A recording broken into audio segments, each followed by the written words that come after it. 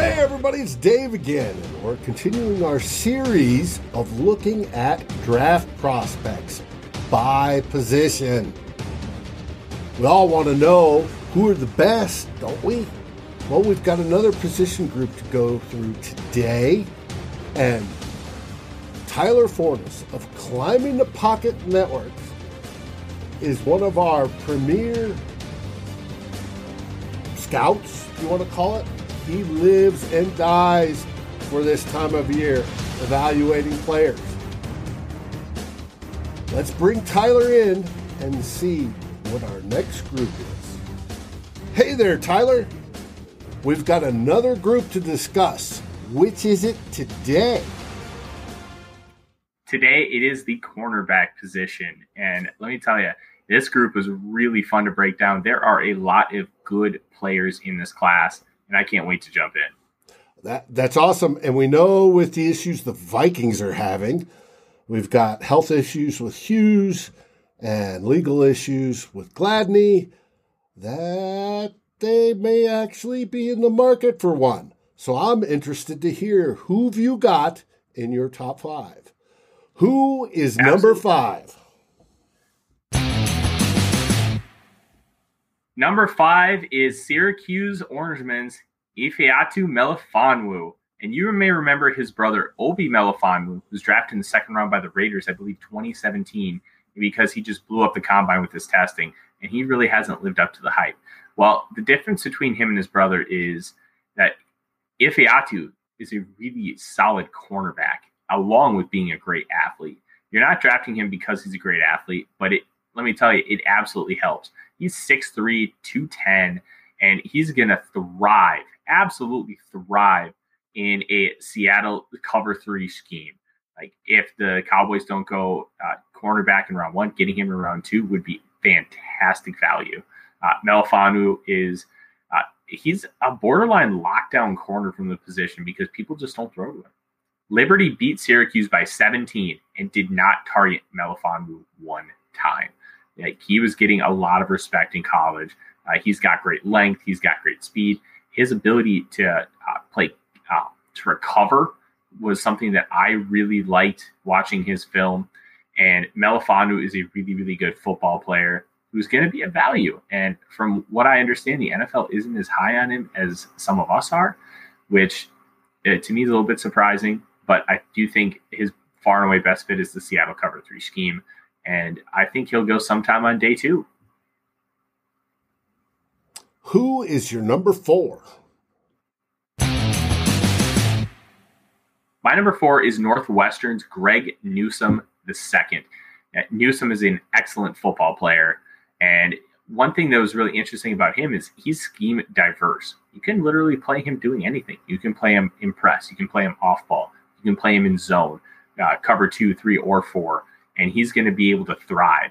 One of the things that he does really well is he's able to explode out of his back pedal and break on almost anything, which gives him that diversity.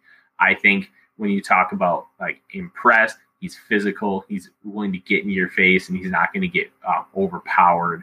I mean, off coverage, like I said, he's able to explode on any route concept, and he's got the long speed in order to cover and carry down the field. Greg Newsome II, I think, is probably going to go in the first round. I wouldn't be surprised if the Packers take him. They took Kevin King a couple years ago. Very similar size, very similar styles. They like this type of corner. And I just hope that they don't ruin him like they ruined Kevin King, because Newsome is a fantastic football player. And I'll be honest, if the Vikings move down, Newsome will be a target. Hey, I disagree with you there. I have no issue with Packers ruining any player, just as long as it generates Vikings wins. With that, who have you got at number 3? Dave, do you remember Saints wide receiver Joe Horn from the mid-2000s? Absolutely. It's his son, J.C. Horn, the South Carolina corner. And Joe Horn had this swagger about him, and his son picked it up tenfold. J.C. plays with an attitude. He plays with this gusto, and he's just an ass kicker. He's incredibly physical on the line of scrimmage, and he's got a dog mentality. He's just going to fight with you the entire route. He played pretty well against Kyle Pitts. He dominated against Auburn this past year. J.C. Horn is going to be ideal for any team that wants to run press coverage. He tested out of his freaking mind, running a sub 4.40, jumping like 41 inches. J.C. Horn is a dog, and he is far and away of all these cornerbacks, he was my favorite watch. Who have you got for number 2? Number 2 is the son of another former NFL player, and that is former Dolphin Patrick Surtain's son, Patrick Surtain II out of Alabama. 5-star recruit just 3 years ago, picked Alabama over Florida, which broke my heart. But once he got to college football, it was just evident that he was born to play corner. Freshmen don't start for Nick Saban unless you are an absolute stud, and Patrick Surtain II is. What's interesting about Surtain is he's really not great at anything. He's just really good at everything. He's got size, 6'2", 210. He's got length. He's got good speed. And I think Dallas, if they pass on Patrick Surtain II, I would be absolutely floored because he is a baller, and he's going to be able to lock down one side of the field. Probably best in a cover 3 scheme because I don't think he's phenomenal in press coverage. But you put him in that deep third, and he's going to do some damage, especially with that length. So Patrick Surtain just feels like he was born to play corner, just like his dad did, who was a multi-time Pro Bowler for the Dolphins. Patrick Surtain II got a very, very high grade for me. He's a top 15 player on my board, and I absolutely loved watching him play. It's also frustrating because he was so good that the opposing team never threw at him.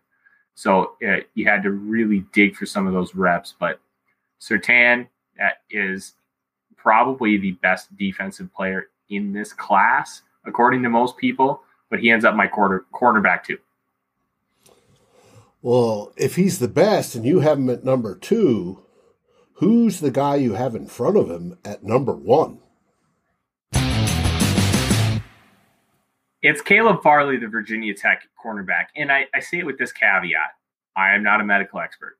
I am grading based on the film.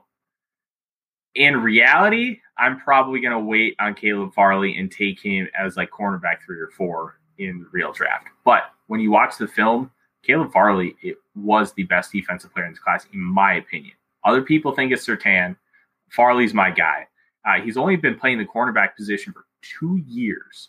And obviously he had to opt out of 2020 due to COVID-19. He has the back problem.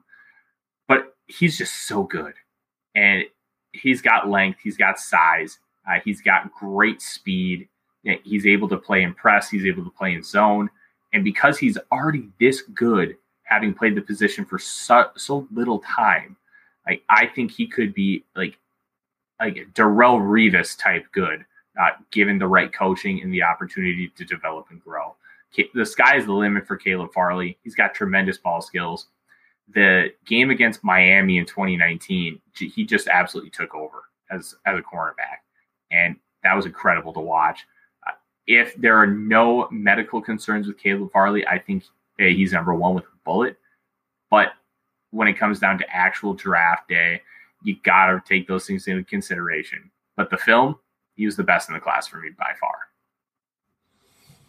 Well, and we know when you talk development, we happen to have a head coach that is known as the cornerback whisperer.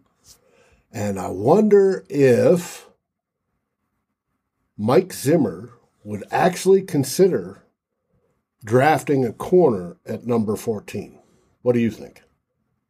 Oh, it's Mike Zimmer. He absolutely would. And it wouldn't shock me if he loved any of these top 4. I don't think Melifonwu is the type that he really wants. I think he would gladly take him if the value is right. But he's going to want that guy who's going to be super physical. J.C. Horn, I think, is going to be his guy. He's going to love Surtain for the technical prowess that he possesses. Caleb Farley is just that untapped potential. Like just what Zimmer did with Xavier Rhodes before he fell off a cliff. He was an all-pro in 2017. I think he could do the same thing with Caleb Farley. So corner should not be off the board as far as what I believe the Vikings will do. I think they should wait on it. But it's Zimmer. He wants corners. You can never have enough of them.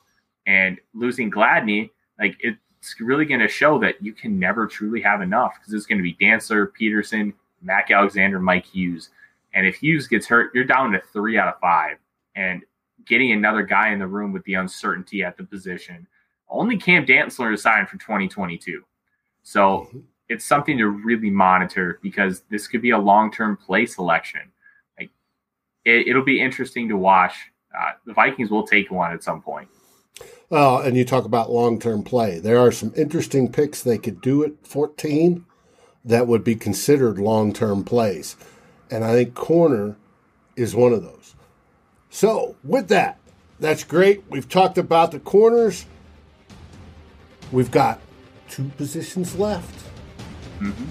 Linebackers and safeties. Come back tomorrow to get one of those. Until then, stay safe, stay healthy, and Skol Vikings!